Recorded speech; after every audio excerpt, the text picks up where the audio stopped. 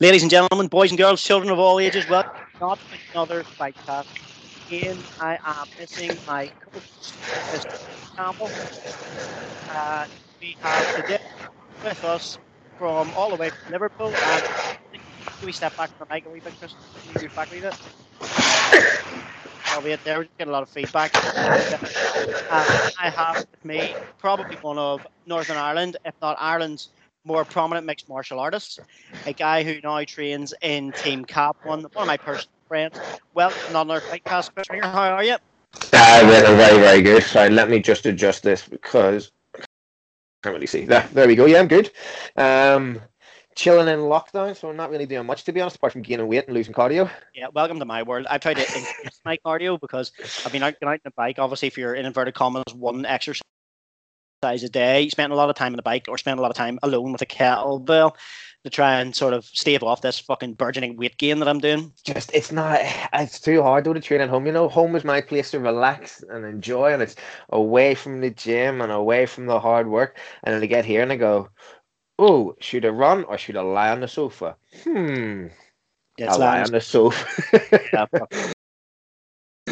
So I find it hard to train at home. This is just fucking weird though, isn't it? Like the whole lockdown, quarantine. Just fucking weird. I'm not saying it's not real. Obviously, it's fucking real. There's a lot of weirdos out there. You said it's not real. Conspiracies. Yes. 5G gives you. Upload it on their 4G phone. Yeah, and these are people who are sitting at home, fucking sniffing glue and telling me that 5G is bad for me. Piss off. Watching YouTube videos, as Rogan says, watching those YouTube videos with a little bit of glitz and glamour, and they go, "Yes, I believe that." Like flat Earth. Flat Earth, come on. Yeah, I've got a Flat Earth Society t-shirt on for obviously this is going to be uploaded in audio version and onto YouTube, so I've got a Flat Earth Society t-shirt on for anybody who can't see me, and underneath it says Flat Earth followers or believers all around the globe. Well done, Flat Earth. That was an actual quote from the Flat Earth Society on Twitter. Fantastic. Wonderful, absolutely fantastic. So yes, it's weird as fuck all this. I'm sure you're itching to get back into training. Coming off a win on Probellum there only a matter of weeks ago. Fantastic MTK show, isn't it? Yeah, it is, yeah. So if anybody doesn't know who MTK are a boxing promotion primarily, but they're branching out now into mixed martial arts. Yeah. Big boxing promotion. They got Tyson Fury and everything, so they know what they're doing. They're absolutely outstanding. Well, Matthew Macklin in general was a great boxer himself. He was one of the toughest guys around until I saw him fight Triple G and that left hook to the body.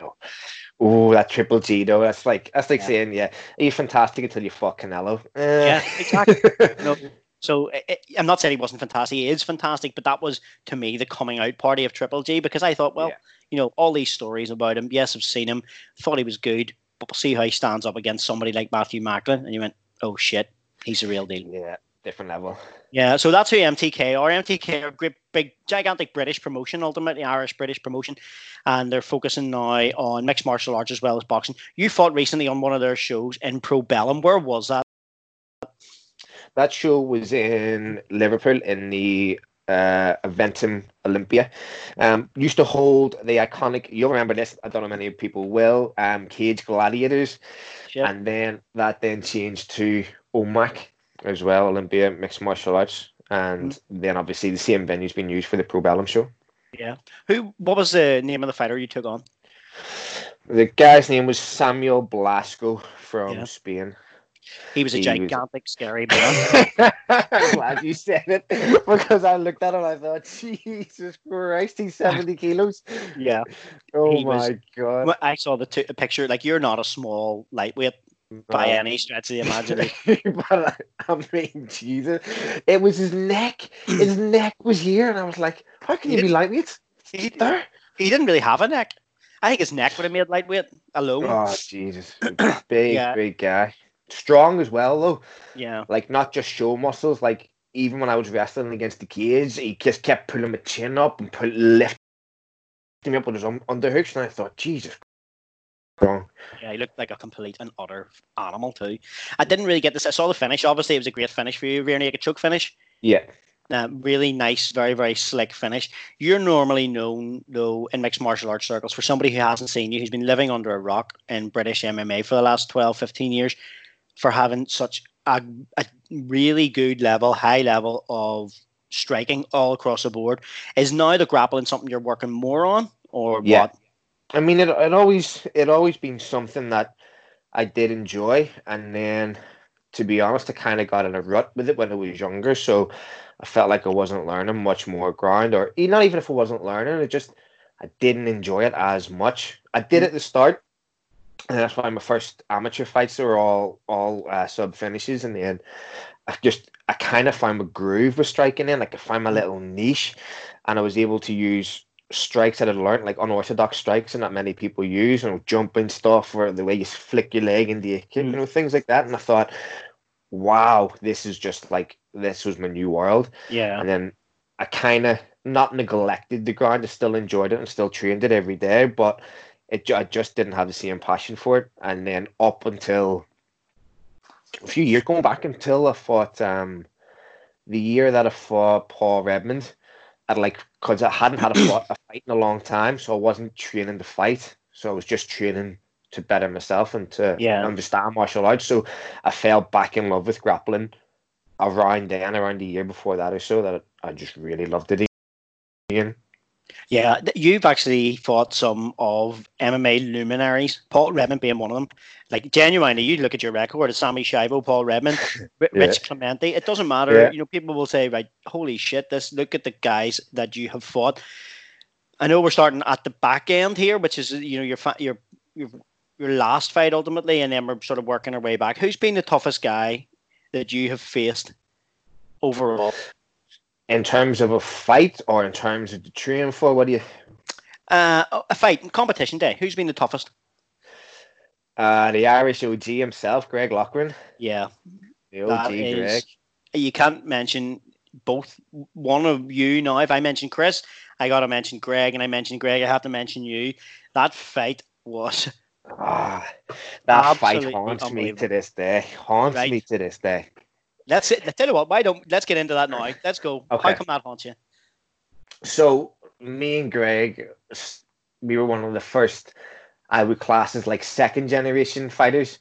So the first class being like Davy Patterson, Tom Lamont, John Kavanagh, the first guys to do it. Mm-hmm. And then the second generation I class is like their older students, myself, Greg, Aidan Marin, you know, all people like that. So who kind of had a complete game. And you wanted to really test themselves. So back in the day, me and Greg were obviously fighting and very active, not only in the Irish scene, but in the UK and the European scene as well. I'd fight pretty much anyone. So there was always this who's better. And for whatever reason, the fight never occurred. Like, I'm sure he'd been offered many times and I'd been offered many times. And obviously politics, Irish MMA was a thing. And going back all those years, it wasn't easy. So anyway, years had passed, and then Cage Contender offered me the fight, and I said yeah straight away. I couldn't believe it. And this was both when we're relatively fresh. You know, we were in the later part of our career, but with a lot more experience, and our bodies were still good, I think. So I took the fight, but 2 weeks before the fight, which I hated, is I tore my MCL.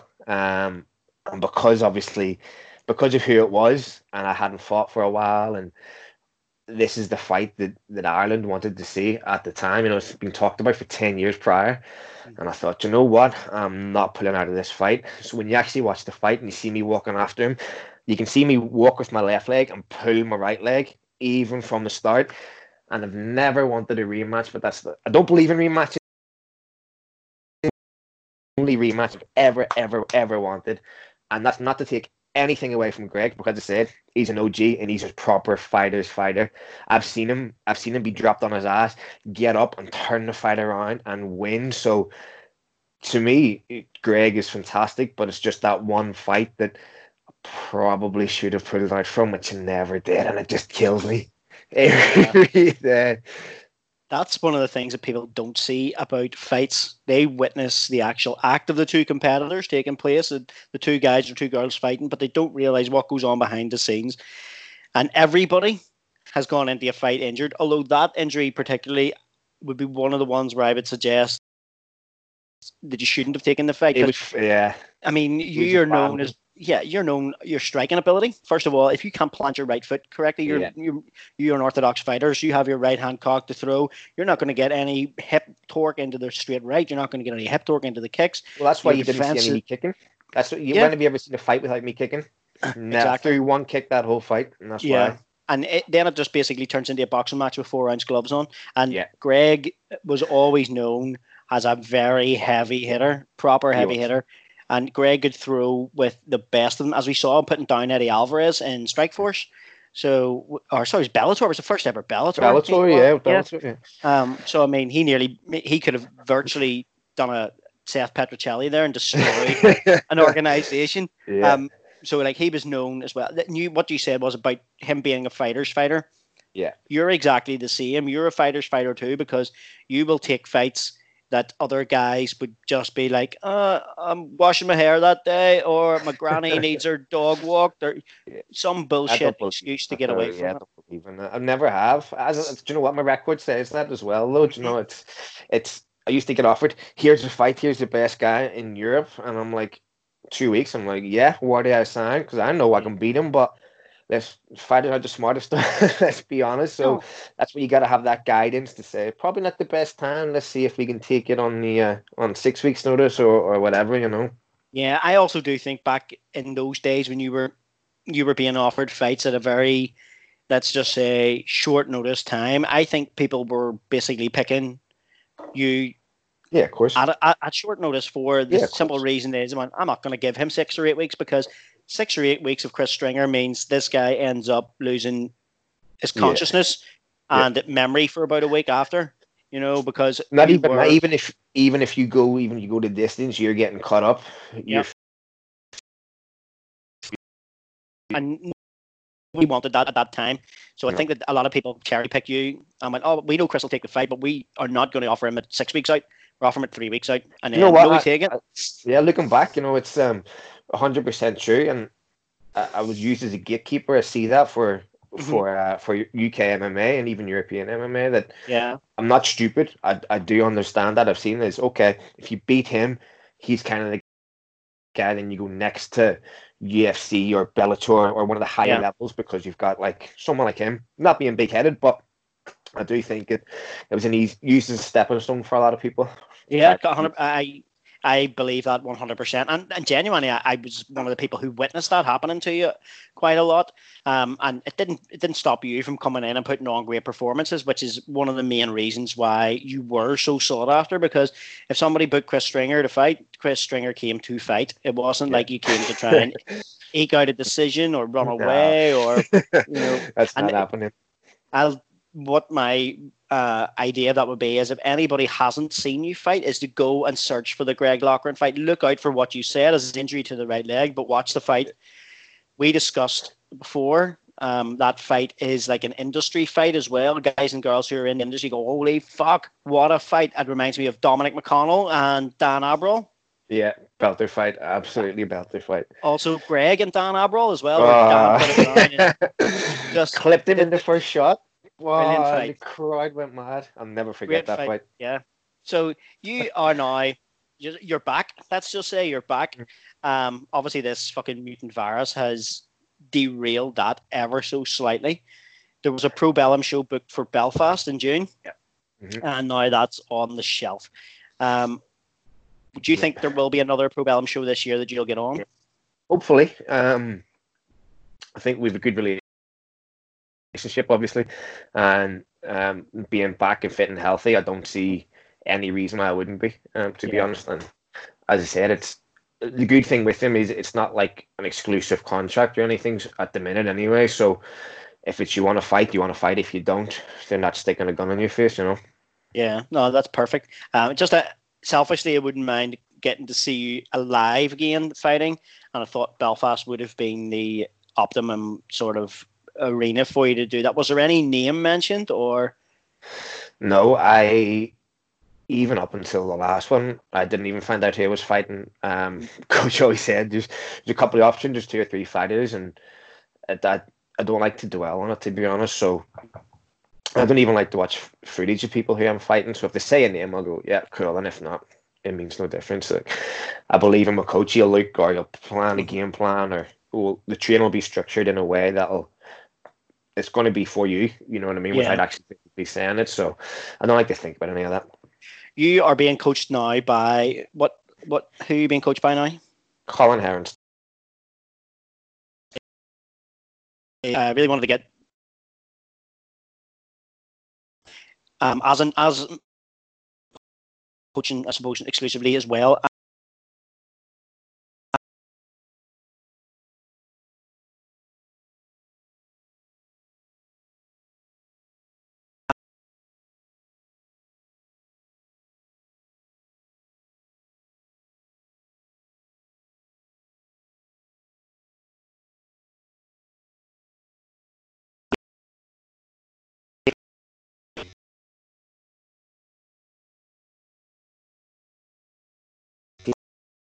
TNT, that's the phone call. They're like, especially Jim, have you seen with that level of fighter? The only one I would suggest as close as SBG. Yeah, but SBG, it's been a long time. Yeah, well, that's true. But again, that's as soon as Conor broke through, the rest got through. Call was way before that. Yeah. Terry and the Taylor and the Sass and Adam, just there's so many guys long before MMA, even before MMA got big by mine too. Yeah, even before that was popular. Conor and Ronda obviously exploded mixed martial arts onto the world scene in a massive, massive way. As a second explosion, it's like a second wave. Talking about this fucking horrible virus, they were a second wave because if you remember the Forrest Griffin, Stephen Bonner wave, everybody jumped on that, and then there was the Conor Ronda sort of wave. And I think that, as you pointed out, the guys like Paul Sass, Terry Adam, Scanlon as well, obviously, and now further into the new generation of that beast that is Darren Till, and also that other fucking monster of Mike Grundy. Oh man, we've just got to kill his kill. Honestly, right? The gym is known for hard spars and tough training, and you get through that, and you earned your stripes. Is literally an absolute monster. And you know what? There's even guys in there who don't fight, and that's the reason I moved. So long story short, I went over for a fight camp. The amateurs beat me around the place, and I was like, oh my god, these aren't even pros. So I was just like, if they're smashing me at amateur level, the pro level is just next level. So I thought, okay, if you want to take it serious, you got to go. And that was it. That was pretty much it. I was going to ask you about the move. Initially, obviously, training in Cabon now, there's a lot of people making the jump from Ireland in general to Liverpool. There obviously has been a great Irish-Liverpool connection throughout history, and there always will be. Industry, shipbuilding, and stuff like that. And now we have a different connection through combat sports. And you're seeing guys like Mindigus Gerva, giant heavyweight, who I was... Big bastard. What? How does that actually exist? How does that exist? That Eastern European era or something, it must be. I don't know. Living too close to Chernobyl or something. Oh my God. There's no other answer. He is enormous and talented heavyweight who was training over here, who I had a very, very minuscule input into his coaching a long, long time ago. You have now a lot of guys who have travelled over to train. You have Sammy. Tufts, you had obviously Keelan and now Tieran Loughlin, who are both moved over to excellent fighters from here. And you've obviously had guys like Carl McBlain travel over to complete camps and train out there too. And who can forget Ali McLean? Insane McLean. I mean, the gym's just not the same without him. No. Is he not there now at all? He is, yeah. Obviously, with the lockdown, no, he's not just going to chill. So he's went back home, and obviously we can't train anyway. So, but you know, Ali's just been a massive part of my not even MMA career, just my life journey. To be honest, he's been there since he was 15, a little fat chubby kid. He came into the gym, he wanted to suplex people and hit people, and then he discovered what MMA was, and he's a really good training partner, a really good friend as well. So although he's crazy and although he has absolutely no social skills and how to interact with people, he would literally do anything for you though. I mean, he's such a great guy.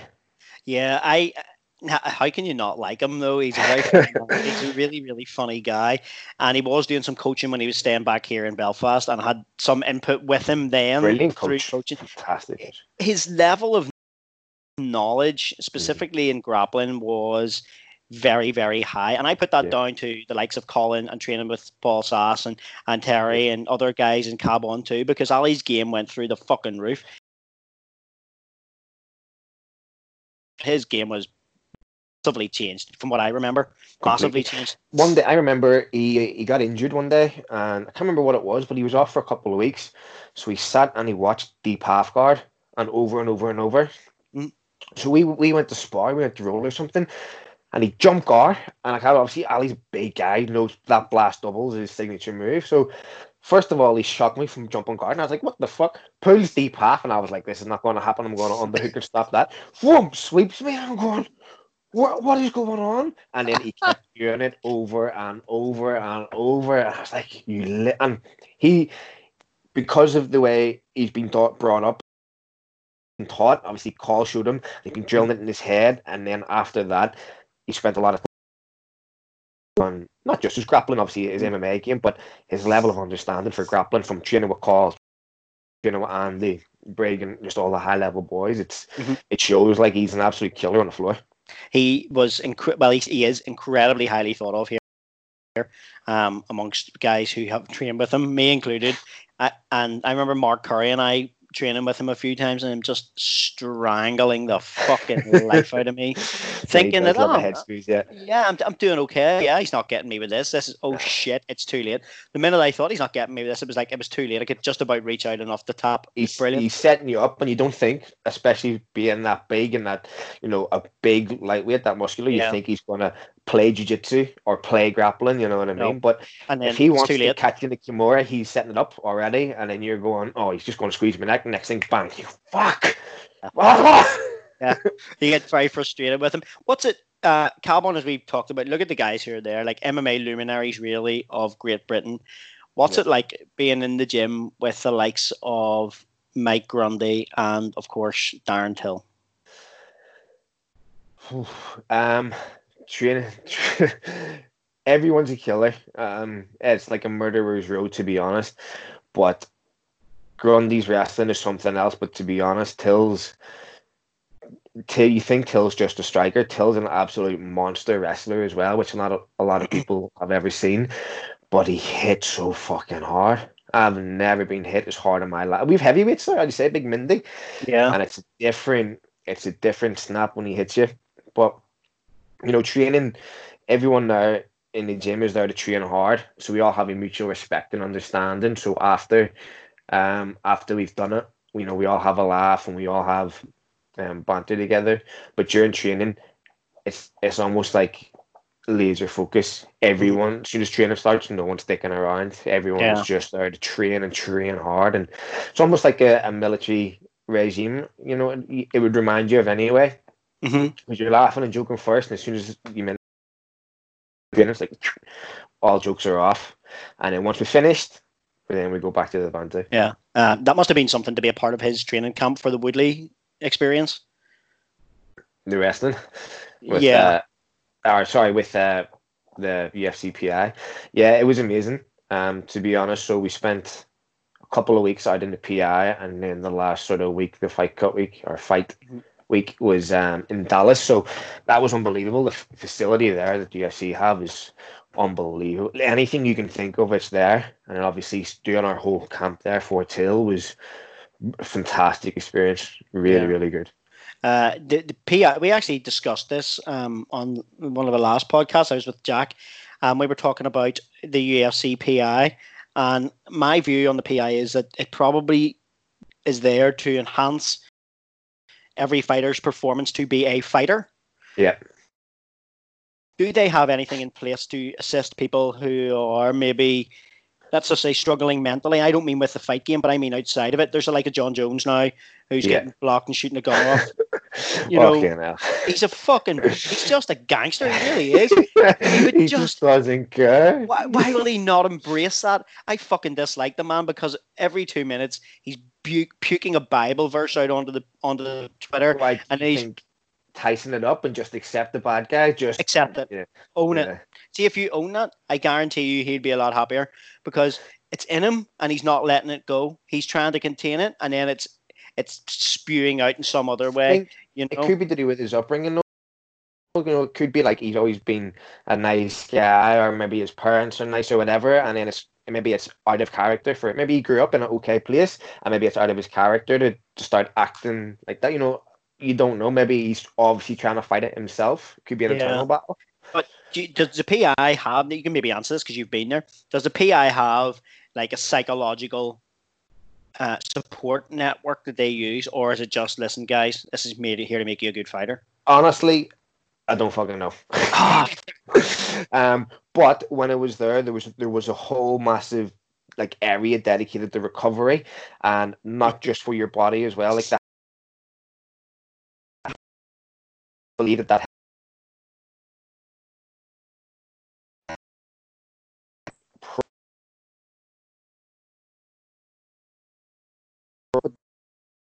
everything. They had sticks, they had machines, they had you name it. If you thought it would help in any way, shape, or form, it was there. So I imagine they probably do, but I don't know the honest answer. Because I was just thinking, with a guy like John Jones, he is a classic fucking example that who really needs this. And the only man who gets, what a fucking punishment, he gets house arrest whilst in an international lockdown. Really?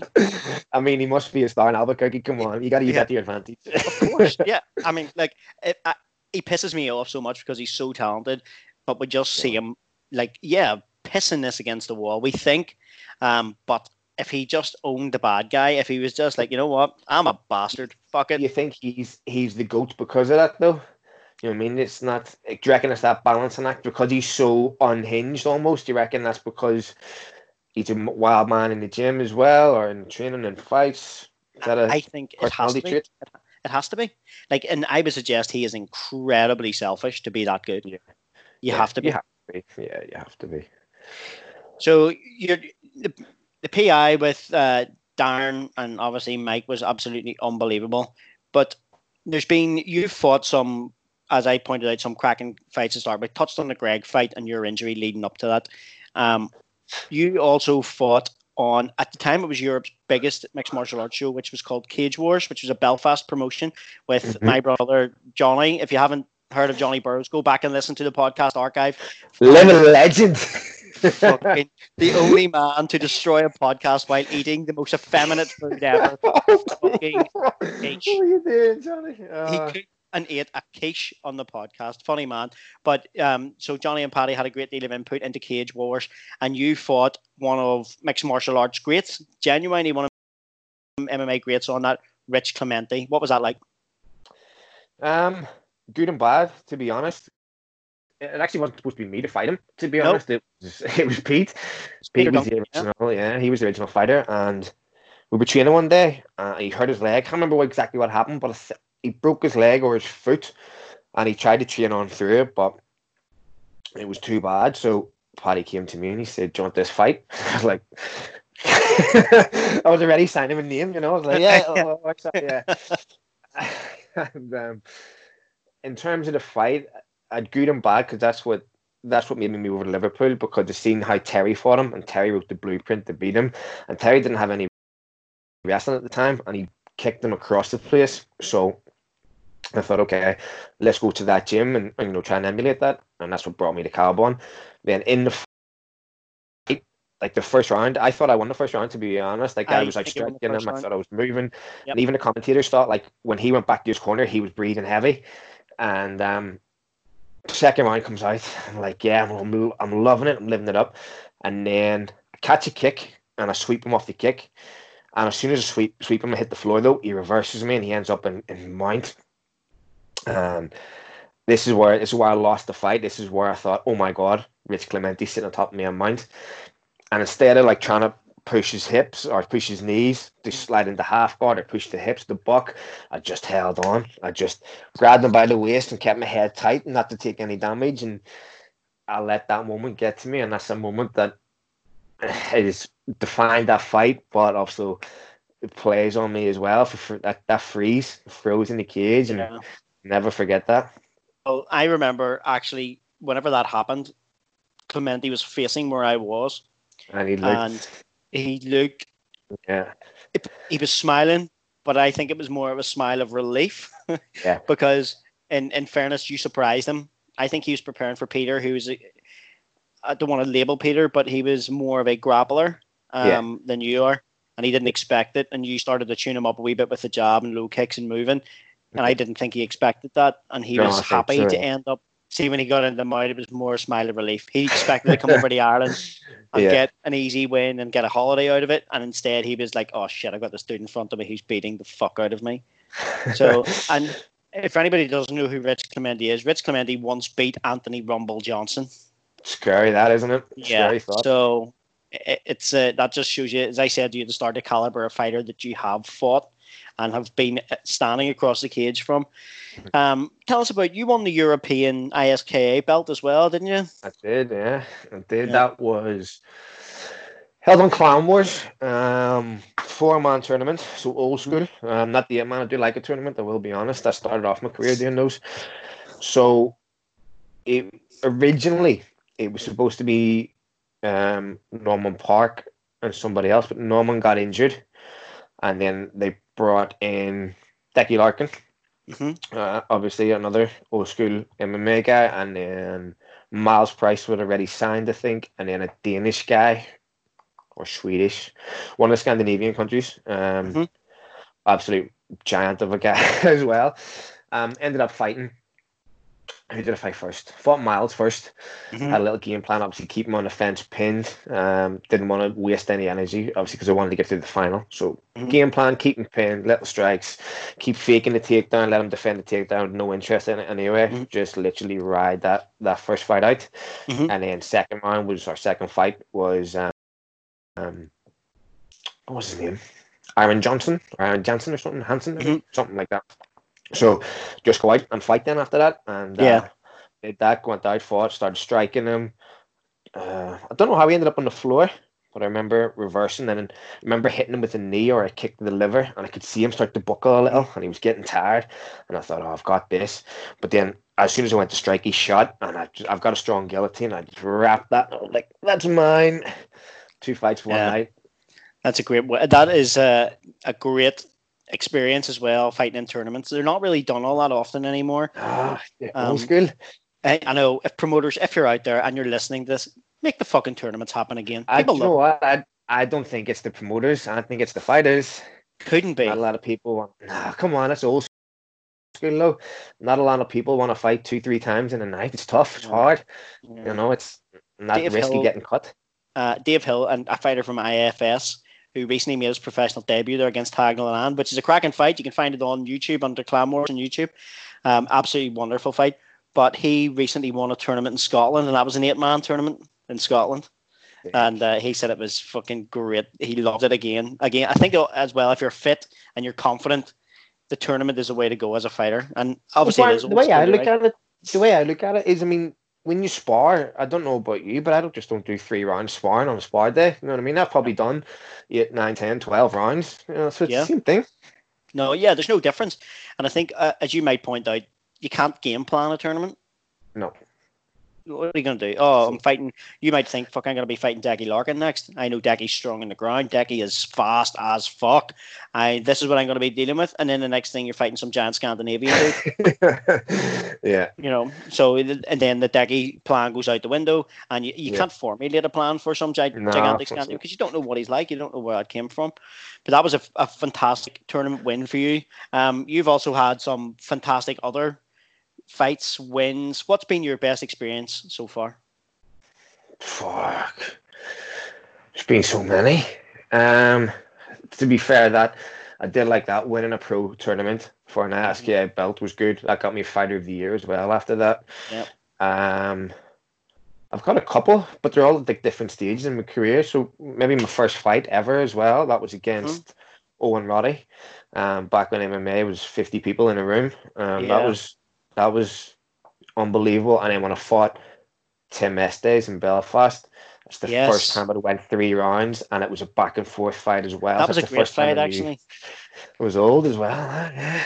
That's another Cage Wars as well. Another Cage Wars, yeah. Yeah, that was another brilliant. Again, anybody who has missed any of the old Irish MMA, I keep talking about Irish MMA history that we talk about all the time on this, and this could be obviously part of Irish MMA history series. It is really. We had Paul Murray on, who I class as a Generation 1. We had Monkey on, who's a Generation 1.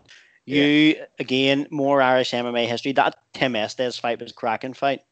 First time I'd ever went 3 rounds, and I'd always question myself if I had the cardio, and the heart to do it, including if it was getting beat on, could I turn it around? And after that fight, I was like, yeah, I knew I've got this. But in general, like, spending a month there, for till fixing it, I was like, oh. Indeed. Again, I wasn't supposed to have that fight either. No. I think that was somebody else's fight too. And then I'd just fought Chavo. I think it was. I can't remember. Was that supposed to be someone? But someone, because I'd fought Chavo a couple of weeks before, and he broke my nose, so I had that. And then I started back training a couple of weeks later, and I broke my ankle, and I didn't get it checked. And then whoever took the fight got injured, so then I was like, I'll fight. Broken nose, broken foot. European #1, black belt. When blue belts at the time were like wizards. Oh. Yeah. You thought a blue belt could fucking levitate and then they fight somebody of a different level. It's like he's Harry Potter. Yeah. No, those were wild days. But you were part of a group of people then who were traveling to Holland as well to train. With the likes of friend of the podcast and former guest Dan Abrol. There was also Colin McKee at the time.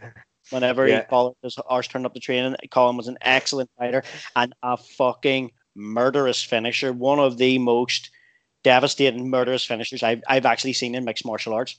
It's great because do you know what? As soon as he knew someone was hurt, he would just jump on with relentless. Yeah. And do you know what? I don't know if it's an absolute killer instinct to finish, or he wanted to get the fuck out of that cage. I don't know which one he wanted to do. Either way, that guy had such a fucking instinct for it. Like he really did. I think he's one of the ones that he missed out on a better career. But when I say that, he travelled around the world, he's fought around the world, so I think I'm sure he's happy with what he's done. And it's not that. It's the fact. I know where you're coming from, because I mean I've been part of that as well. I grew up doing MMA, and we sacrificed so much of our body that as we come to the end of our careers, that MMA has now become big. So we were part of the building blocks for that. So you're seeing fighters now with big paydays and good sponsorships, whereas they didn't put the groundwork in before the way like the first and second generation did. So I understand that completely, but. I mean, some of the best days of my life are from old school MMA, like in Holland with Daniel and Colin, and things like traveling the world, and it's a different life. It's brilliant. No, I had this conversation with Paul Murray as well on the podcast. Like, where would somebody like me or you end up in Brazil? It's not happening, like or Hong Kong or Sweden or Finland or anywhere that we have been lucky to be and travel to. Especially now, I think I'm fucking lucky you are to travel now because of this pish. But we've been really, really lucky, and I think that if you look back on it, I always do look back on it and go, "My God, we were like really, really lucky to be able to do what we did." And I think that you're one of those people that I think you got it better than me. I think you had a better grounding than we did, and I think that you made more of the early portion of your career. 2 reasons. Number one, you were a much better athlete than a lot more people of my generation, and number two, the opportunities were more for you. I think there was just MMA was opening up, especially. I think just a bit more of understanding then. So I'd seen you guys, you and Johnny and Tom and Davey Patterson and Rodney, go all through those, and then I was able to take like little bits from each little thing to become like the next generation, almost, if you think about it. Well, it was like I would describe it like yourself as second generation, but second generation who's still, in my opinion, now very relevant. I think I'm the last one, I'll be honest. I don't think there's many of us. Fuck, you're right. I think you are. Yeah. all of it. Greg's gone, and remember Mickey Young and Aiden, and they're brilliant. all even Kavanagh's boys. Remember the old John Walsh, and Tom Egan, another former Tom, UFC fighter. Yeah, he was the first ever Irish guy to fight in the UFC. I think that's one of the things that people have missed out on. And then obviously not many of them left, is there? I think I'm the last one. I'll be honest. Yeah, Dave Roach is retired. I know he's heavily involved in coaching in SBG, which is a great move for him and a great move for SBG down south. But as you said, you think you could be the last one. You know what? No, there's one. Chris Fields. Chris Fields said he's going to make a comeback. Yeah. Just he's his own KF now. And where are they? Swords or something, is it? No, it's there in KF, it's called. Yeah. KF. Now he broke away from SBGI, so good for him. And Chris is a lovely dude too. He hadn't fought for a while, hadn't he? Just seen he's coming back to Cage Warriors. He fought in KSW, and then he was due to come back to Cage Warriors, and then obviously this fucking reared its ugly, putrid, poxy virus fucking head and ruined it for everybody. Not real. What do you mean it's not real? It's 5G. 5G. Yeah, of course it's 5G. I just can't. Like, how does that happen to a human being? How does that happen? The internet. I know. I love the internet, though. The internet. I really do love the internet. But then you find there's some dark fucking corner in it that all these people dwell in. They're living in incel pricks living in their mum's basement. Yeah. Believing that there's some high-ended cabal running the earth who can just fucking shoot aluminium into the air with chemtrails and then activate it with 5G. Really? Brilliant, isn't it? Okay, Malcolm, where the fuck did you come to that conclusion from? Stop the world, I'm getting off. Yeah, exactly. Fucking abduct me now. Take me back to fucking Alpha Centauri or wherever the hell these people come from. Get me out of here. So you had your last fight there in Probellum a number of weeks ago. What's next for Chris Stringer? It was the next Probellum 2 in June, so that's been put on hold. I still want to fight. I feel that I've finally settled in to my game again. I've got over a lot of injuries that I've had, and finally this is time for a comeback. I don't know, maybe 94 or something, whatever it is. I don't even know if I would call it a comeback for you because you haven't been away. I know. It's true, I haven't been away. I've just been postponed, which has been a pain in the ass. Probably the best way to describe it. But, I ain't getting any younger, So it's like 33. 33. So you're literally in your physical prime. Yeah. So you have got 33, physical prime, no injuries, healthy, strong, fit. Feel good. I'll be honest. Feel really good. And in your last fight, if anybody didn't see that, is there somewhere that they can see that? Is it on YouTube? Yeah, or? It's not on YouTube. It is online. Can't remember where. I'll find it and post it to you. Yeah, send it to me, and then I'll add a link into this and also into our Not Another Fightcast. So that if anybody hasn't seen it, they can go and watch it, and they can see how physically good you looked and how slick you looked. Your fight before that was on BAMA, Dublin. Yep, it was against SBG guy, big German guy, Nicholas Stoltz. Yeah, it was good. It was fun. Yeah. But that was virtually like, if you want, I'm going to use a pro wrestling term here. That was like a dark match because that took place after the show.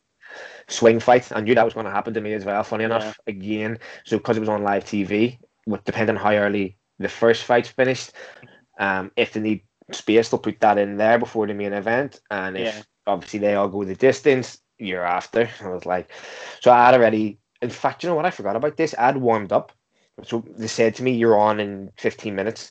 Mm-hmm. So me and my coach absolutely smashing the pad, sweat coming on. I'm switched on. I'm focused. I'm ready to go. 15 minutes later, no, you've been pushed back.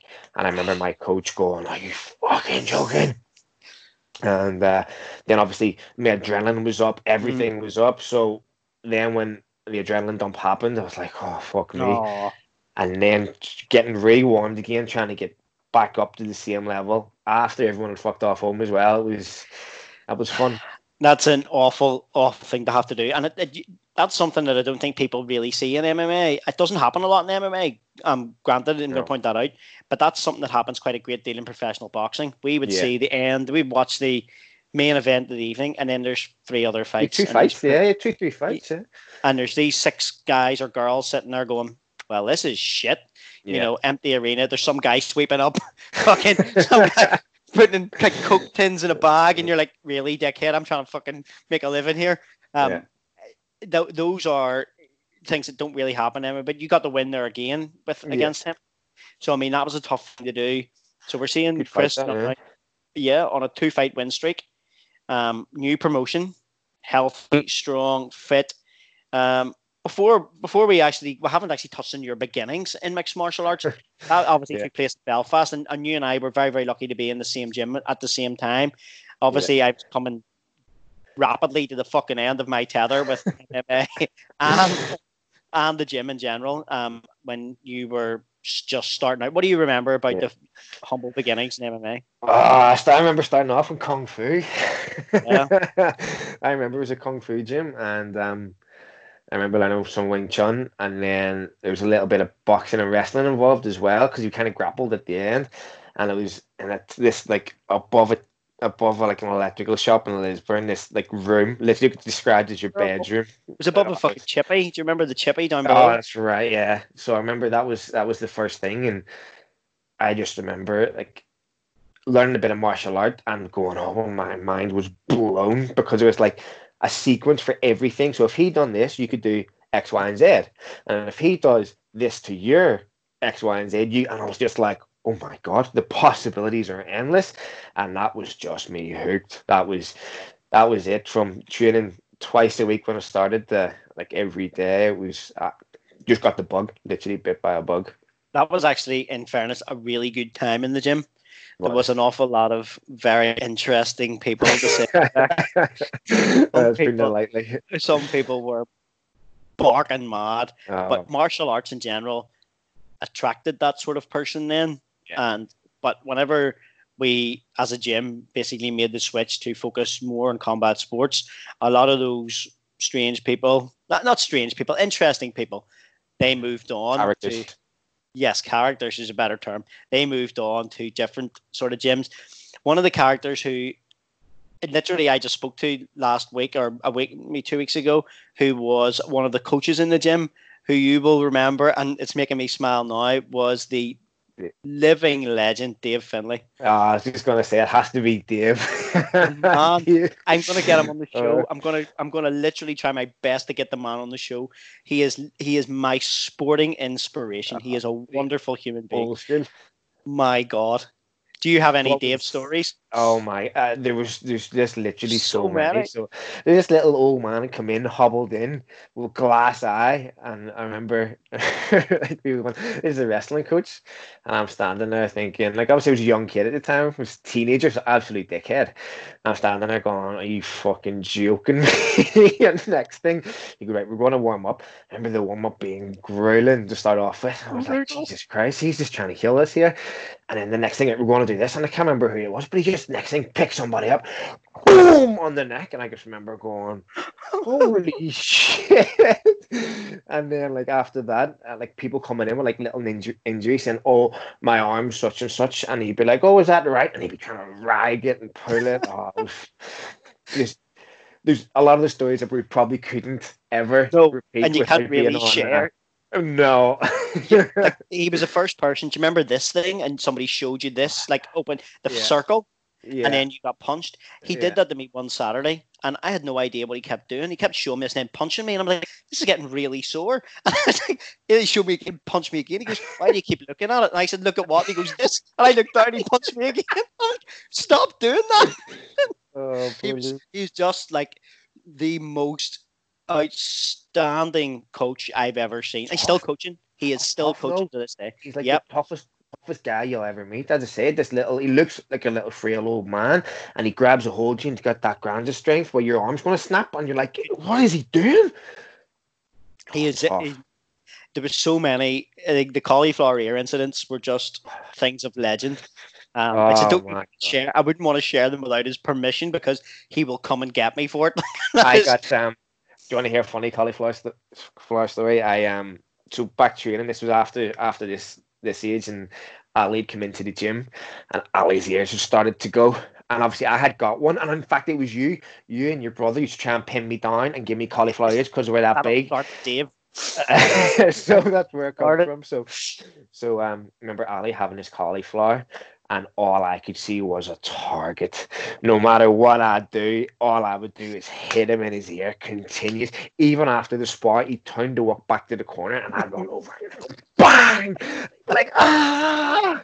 Like any time. So now, I'm sorry, but Ali's ears look like two potatoes and fetus stuck to the side of his head, and it's my fault that. Yeah, I'm not going to use the guy's name, but that started because of Dave, right? Johnny started to get a cauliflower ear from rugby and all the grappling, and he didn't really care. Tom started to get a cauliflower. He probably did care a wee bit. I didn't get them until very late on in jiu-jitsu. My ears they were like little tiny malleable molds. They could just flop around. They were great. There was another guy in the gym, I'm not going to use his name, but he was quite a good-looking guy, and he went, I can't get those either. And Dave proceeded to double leg. I remember this. I remember it. It was like people were starting like shocked, horrified. Like, what's he doing? Just like ruined them. And there was this ear, this like abomination was left. Purple, all purple. Like the funniest thing, the most terrifying, and then everybody else just shut up about them. Nobody mentioned it for months because you knew what was going to happen. Went, I can't get those. Oh, is that right? I just never mentioned it again in my life. But those were like literally some of the best times of my life. Things that I look back on still to this day. As you can hear and see, I'm still smiling, still laughing about them because they were just the most like, fuck, have you told people about this shit and that you did it for fun? They were like, everyone look at you going, what's wrong with you? The only people I would understand are people in that sort of that circle. That's it. Yeah. And I don't know. Well, it definitely doesn't. I would still dick around in the gym when I'm coaching, but I definitely wouldn't do things that happened to me. Couldn't get away with it. You couldn't get away with it. No. You're dumb, dickhead. I was interviewing Dave Finley. I'm still talking about Dave here because he's wonderful. He still coaches in ZKJ, which is run by Danny Core now. Where's that? It's in Glengormley, just on the outskirts of Belfast. Danny Core obviously had brilliant fighters, likes of Rowan and stuff like that. Danny Core himself was a world champion in his 50s, I think, of karate. Frightening. But Dave's still coaching there. Whenever Danny was on the podcast, I said, does he still do the hand thing if you put your fingers out in the mat? And he goes, yeah, he does. I forgot about that. Yeah. Mine. Yeah. And he goes, yeah, I've had to ask him to stop that. I forgot all about that. If you put your fingers out, stand on them, and and you're like, just rip your hand. And those are things he's still doing to this day, which I think is just an inspiration to me, an inspirational human being. That's fantastic. But do you know how I reconnected with him? I was thinking about, shit, I need to get Dave on the podcast. And I was thinking about him days and days, and I kept getting these weird phone calls, like pocket calls. Yeah. So I was thinking, I text the person back, whoever it is, I've lost some numbers. I'm pocket calling you. He goes, it's Dave Senior. What's happening? I was like, flip's sake, Dave, I've just been thinking about you. It's Andy. He goes, oh, brilliant, no problem. And I says, well, I'm going to then message him now and say, look, can you get Skype working? And I'm going to try and get you on the show. Yeah. Brilliant. But what a weird way to interact. Dave, again, another Dave story, and then we'll stop talking about Dave. The first Ultimate Fighter. Do you remember watching the first Ultimate Fighter? I do, back in the day. First Ultimate Fighter. I'd completely finished in mixed martial arts at that point, and I was just lying at home, watching the Ultimate Fighter. My phone rings, and it was Dave. So I just answered the phone, and there wasn't even a "Hello, Andy, how are you?" It was just, "Are you watching this?" Like, and you always go in. Yeah, and it was like this psychic mime. Yeah, I am. And he goes, "It's brilliant, isn't it?" And I said, "It's fantastic." He goes, "There's blood everywhere. I love it." And I says, "It's great." And the end of the phone call was the best, but he just went, "You would have won that with the leg attacks alone. You would have won that, no bother." And then just hung up. I was like, "All right." It's the maddest phone call ever. But it was the fact of watching it at the same time, both thinking the same thing. Superb human being. Oh, fantastic. You are now doing a bit of coaching, Cab, on too. How's that treating you? I am. I like it, to be honest. I started doing it because I was recovering from shoulder injury, and it was a way to keep me in the gym. Because if it wasn't in the gym, I'd just be a fat fucking mess, I'll be honest. So it helped me evaluate my game a bit more as well, to be honest. So I'll be teaching a perfect jab. So I'll be saying like shoulder rotation. If you're doing it for boxing, you turn your hip. If for MMA, you don't turn it as much. Knuckles down, chin behind the shoulder, blah, blah, blah, blah. And then I'd throw a jab and I'd be a little bit lazy, and I go, ooh, you can't be doing that. You're teaching these guys how to show up properly. So It's good. It's got me. It's another love interest, to be honest. I think I really enjoy seeing people develop. So from them coming in and not being able to do much or not doing the technique 100% to me showing how to do it. It's when they do it, I get a lot of satisfaction out of it. So I do Yeah. enjoy it. It's tough. It's a lot tougher than I thought it was going to be, to be honest. It's really difficult, and you find yourself as well. I don't know. Maybe I could say you do. Sadly, I think you've got a similar personality to mine. You go home and you think about what you've coached, Yeah, and you'll for try sure. and then maybe improve on it next time, or you come in with a plan, and then every Yeah, coach does this. You come in with a great coaching plan, and something changes, and you're like, oh yeah. bollocks, I You got got to to get that. Yeah, got to try and this and do that. And I think for you, it's a good move as well. With a gigantic gym such as Cabon, you're going to see the next generation of Darrens, the next generations of Chris Stringers, the next generations of Ali McLeans or Mike Grundy's coming through and having input into what they do. yeah. That's the ideal goal by the end. So once I finish with finish fighting, finished traveling, things like that, Mm-hmm. competing myself, that's something that I definitely would like to look into, and then have my own world champion, have my own stable of fighters, so from being able to be taught to a fighter to being able to taught how to teach, and then to teach that on or pass that on, it's evolution of martial arts, isn't it? Evolution of MMA, so Yeah, fantastic. and also have your own brand of coaching too, because I find that some people take on the trait of somebody who they were coached by, Yeah. and in essence, they're just a clone. Whereas if you can enter sort of inject your own sort of brand and your own personality to coaching, I think that works an awful lot better. It's more natural. It's more, I hate the term, but it's more organic. Yeah, I'm lucky though, because with my coach, with Carl, like I know everyone says it's about their coach, but Carl's something special. Like He he is. he just understands how to fight at the like, there is not a question I have asked that man that he hasn't went, yeah, bop, bop, bop, bop. And I go, fuck, how did you come to that? And then I'll think about it and I'll drill it or I'll do it. And I'll be like, but it's all aspects. It's Muay Thai, it's Mm-hmm. wrestling, it's grappling, it's how to actually mix them. That Mm-hmm. man is just out of this world. Like, I mean, Yeah, if he you haven't worked is with Colin, geez, like, unbelievable. He, as I said, he underappreciated for sure. And very underappreciated. And I think that's because he isn't as media, as front facing as some of the other guys. yeah, I think so. But he honestly, I mean, look what he's, as I said, just look at his Look accolades. at the Speak for record, themselves. yeah. Yeah. Yeah, look at the record. I would love to get him on the show, actually. He's such an interesting dude, but I know he probably would never do it because I'm like, fuck off, I'm not doing that. No chance. If I'm not going to get interviewed by UFC, I'm not going to get interviewed by some fat prick in Belfast. You can fuck off. Yeah. So, so that's any chance of there ever being a Cabon Belfast or Cabon Northern Ireland with Chris Stringer Yeah, to helm? for sure. Something that I'd definitely be interested in. Um, Anywhere in the world, to be honest. Obviously, it's nice to go home as well. But there's a lot of gyms now back home, isn't there? I see a lot of up and coming fighters. Yeah, they're getting what I've noticed is the standard of amateur fighters in Northern Ireland is really, really high. Look at Tiernan and Keelan. Yeah, They yeah. are a minor portion of what's really taking place. They Yeah, they've come from a gym I haven't heard of before. yeah. Keelan came over and I was like, "Fuck me, this kid's Confliction. good." Yeah, Confliction, they are very good. But the one thing you and I talked about this before is how fit the guys from Confliction were. And yeah. that's fucking 70% of the battle. And he's got adapted. Both those guys have aptitude to learn. So they're fantastic. You But can there's see that. obviously Yeah, you can see willingness to learn and dedicated to put the hard work in. It's a winning combination. people give Keelan a lot of shit about having a big ego, but the lack of ego has led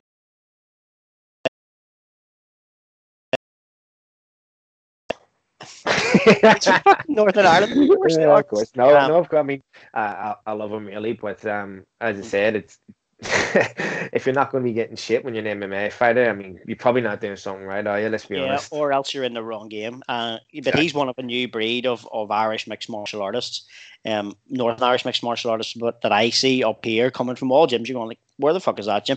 Norman Park there had a gym that he's coaching in, so you're going to see guys. If the standard of combat that Norman Park can produce, holy shit! You imagine that if he can transfer that into coaching. Obviously, he was coached by Rodney Moore as well. So you're going to end up seeing a much, much higher standard of fighters again, dispersed with people who have fought at a very high level. And that's why I thought about you Is there a chance of seeing a Cab 1 Belfast with Chris Stringer there? Yeah, for sure. Just obviously logistics and planning and fight career obviously all come in first. But for sure, it's definitely something on the cards. Perfect. I would love to see that. I'm sure people in Northern Ireland would love to see that too, and have the return of the Menace back here. Maybe one more fight back here, and then have this grand opening of hopefully Cab 1 Belfast. I would love to see that. I think it'd be a great genesis for you, or it would be a new genesis for you, plus a good finish to what you have built over the last 15 years. Fucking long 20 years. I've been doing this 20 years. Not mad. 2 decades. My first ever fight was Owen Roddy. That was my first ever MMA fight. Crazy when you think about that. I was 16 at the time. Yeah. Where was that? Europa Hotel. No, it wasn't. It was in the Balmoral Hotel. Yeah, I remember that. Yeah. Greg Loughran fought on that as well, knocked out. Yeah. That was actually my fucking fight, but I broke my ankle the day before in a grappling tournament like a dickhead. And I was supposed to be fighting that guy. I was gutted. And then Greg absolutely... Do you not remember Emmett and Big Rodney were the main event? Yep. Head was going through the ring, got put through. It was like, do you know what that reminded me of? It was like a WWE event. It was the only thing they didn't do was hit each other with a steel chair. It was tremendous. Exactly. Oh, brilliant, fantastic. That was like literally whenever people were leaving that show. That was one of those crazy tight knit shows as well. That people just were like, "What the hell is going on?"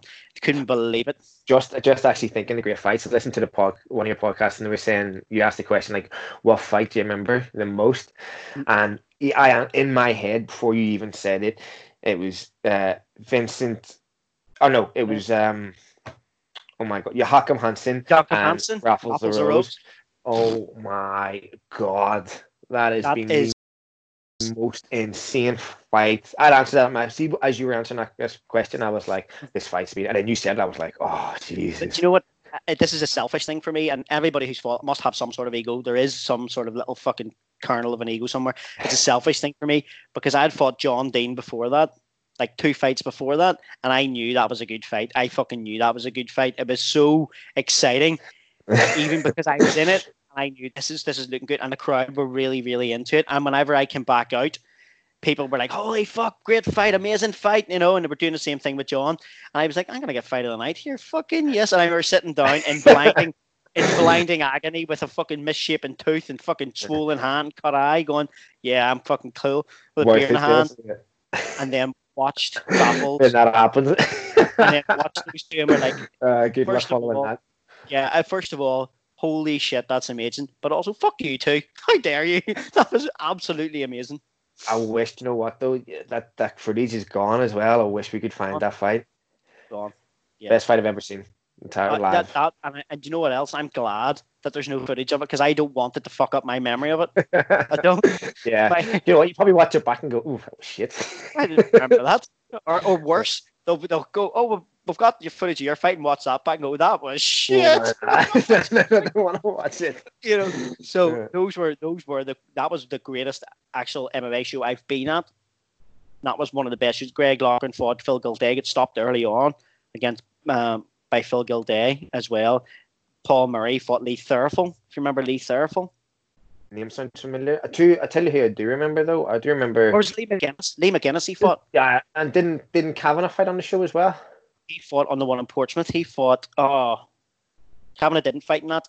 So Dave Roach then was supposed to fight on it, but he had to pull out on the day. Dave Jones fought Michael Heaney. Remember Michael Heaney knocked out Dave Jones? That was a cracking finish as well. That was a very underrated fight. A great finish. But there were some wonderful fights on that. You had, obviously, Tom lost to Daniel Bergman. There was some other tremendous fight. That was 2001. 2001. Wow. Yeah. Jesus. Yeah. That was a phenomenal fight. Phenomenal show. Or was that maybe 2002? That was 2002, I think. Yeah.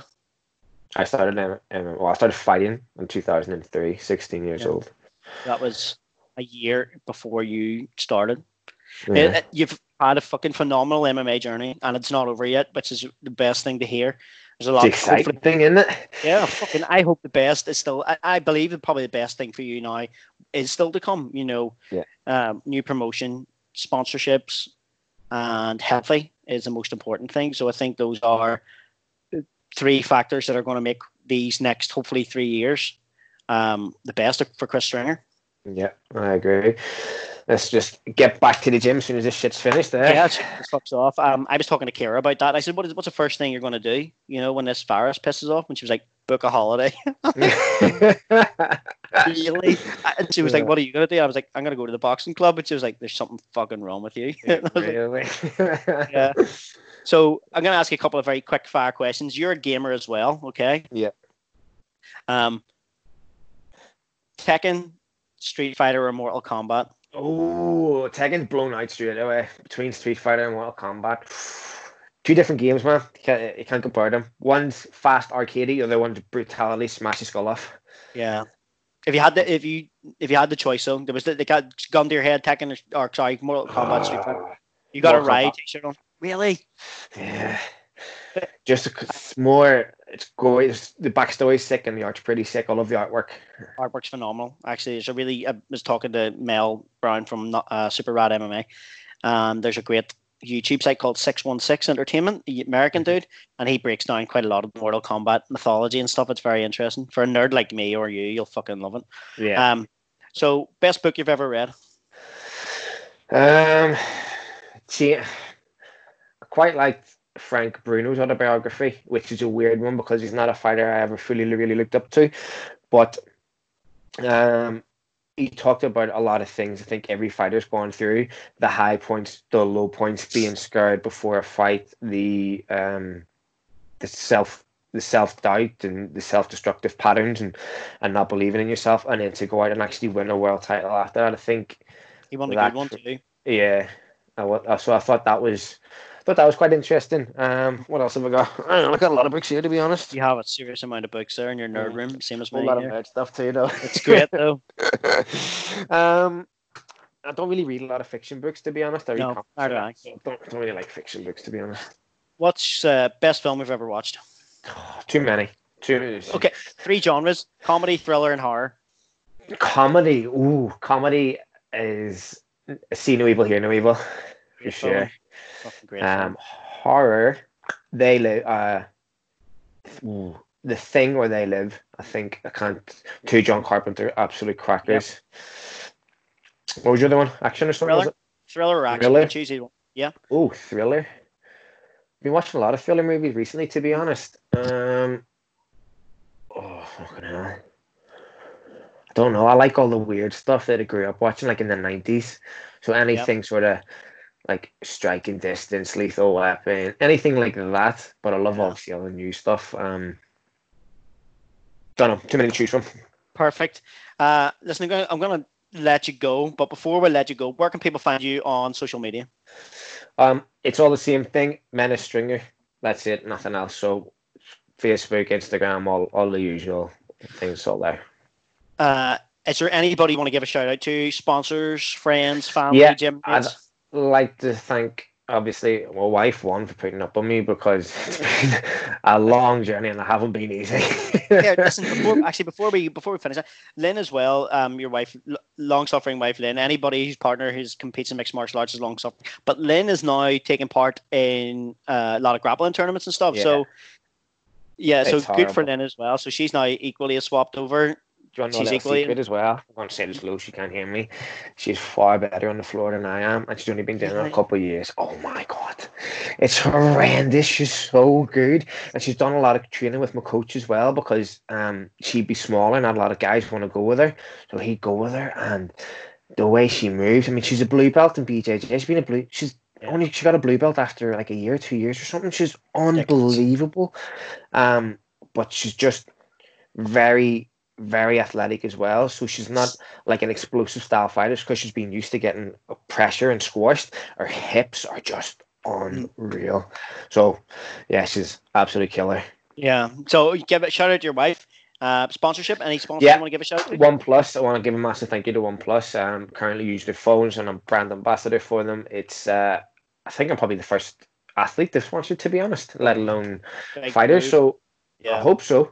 I think I want to thank obviously Mark and Craig and Julian, all the guys there from OnePlus, because without them, it makes fight camp a little bit harder. So huge thanks there as well.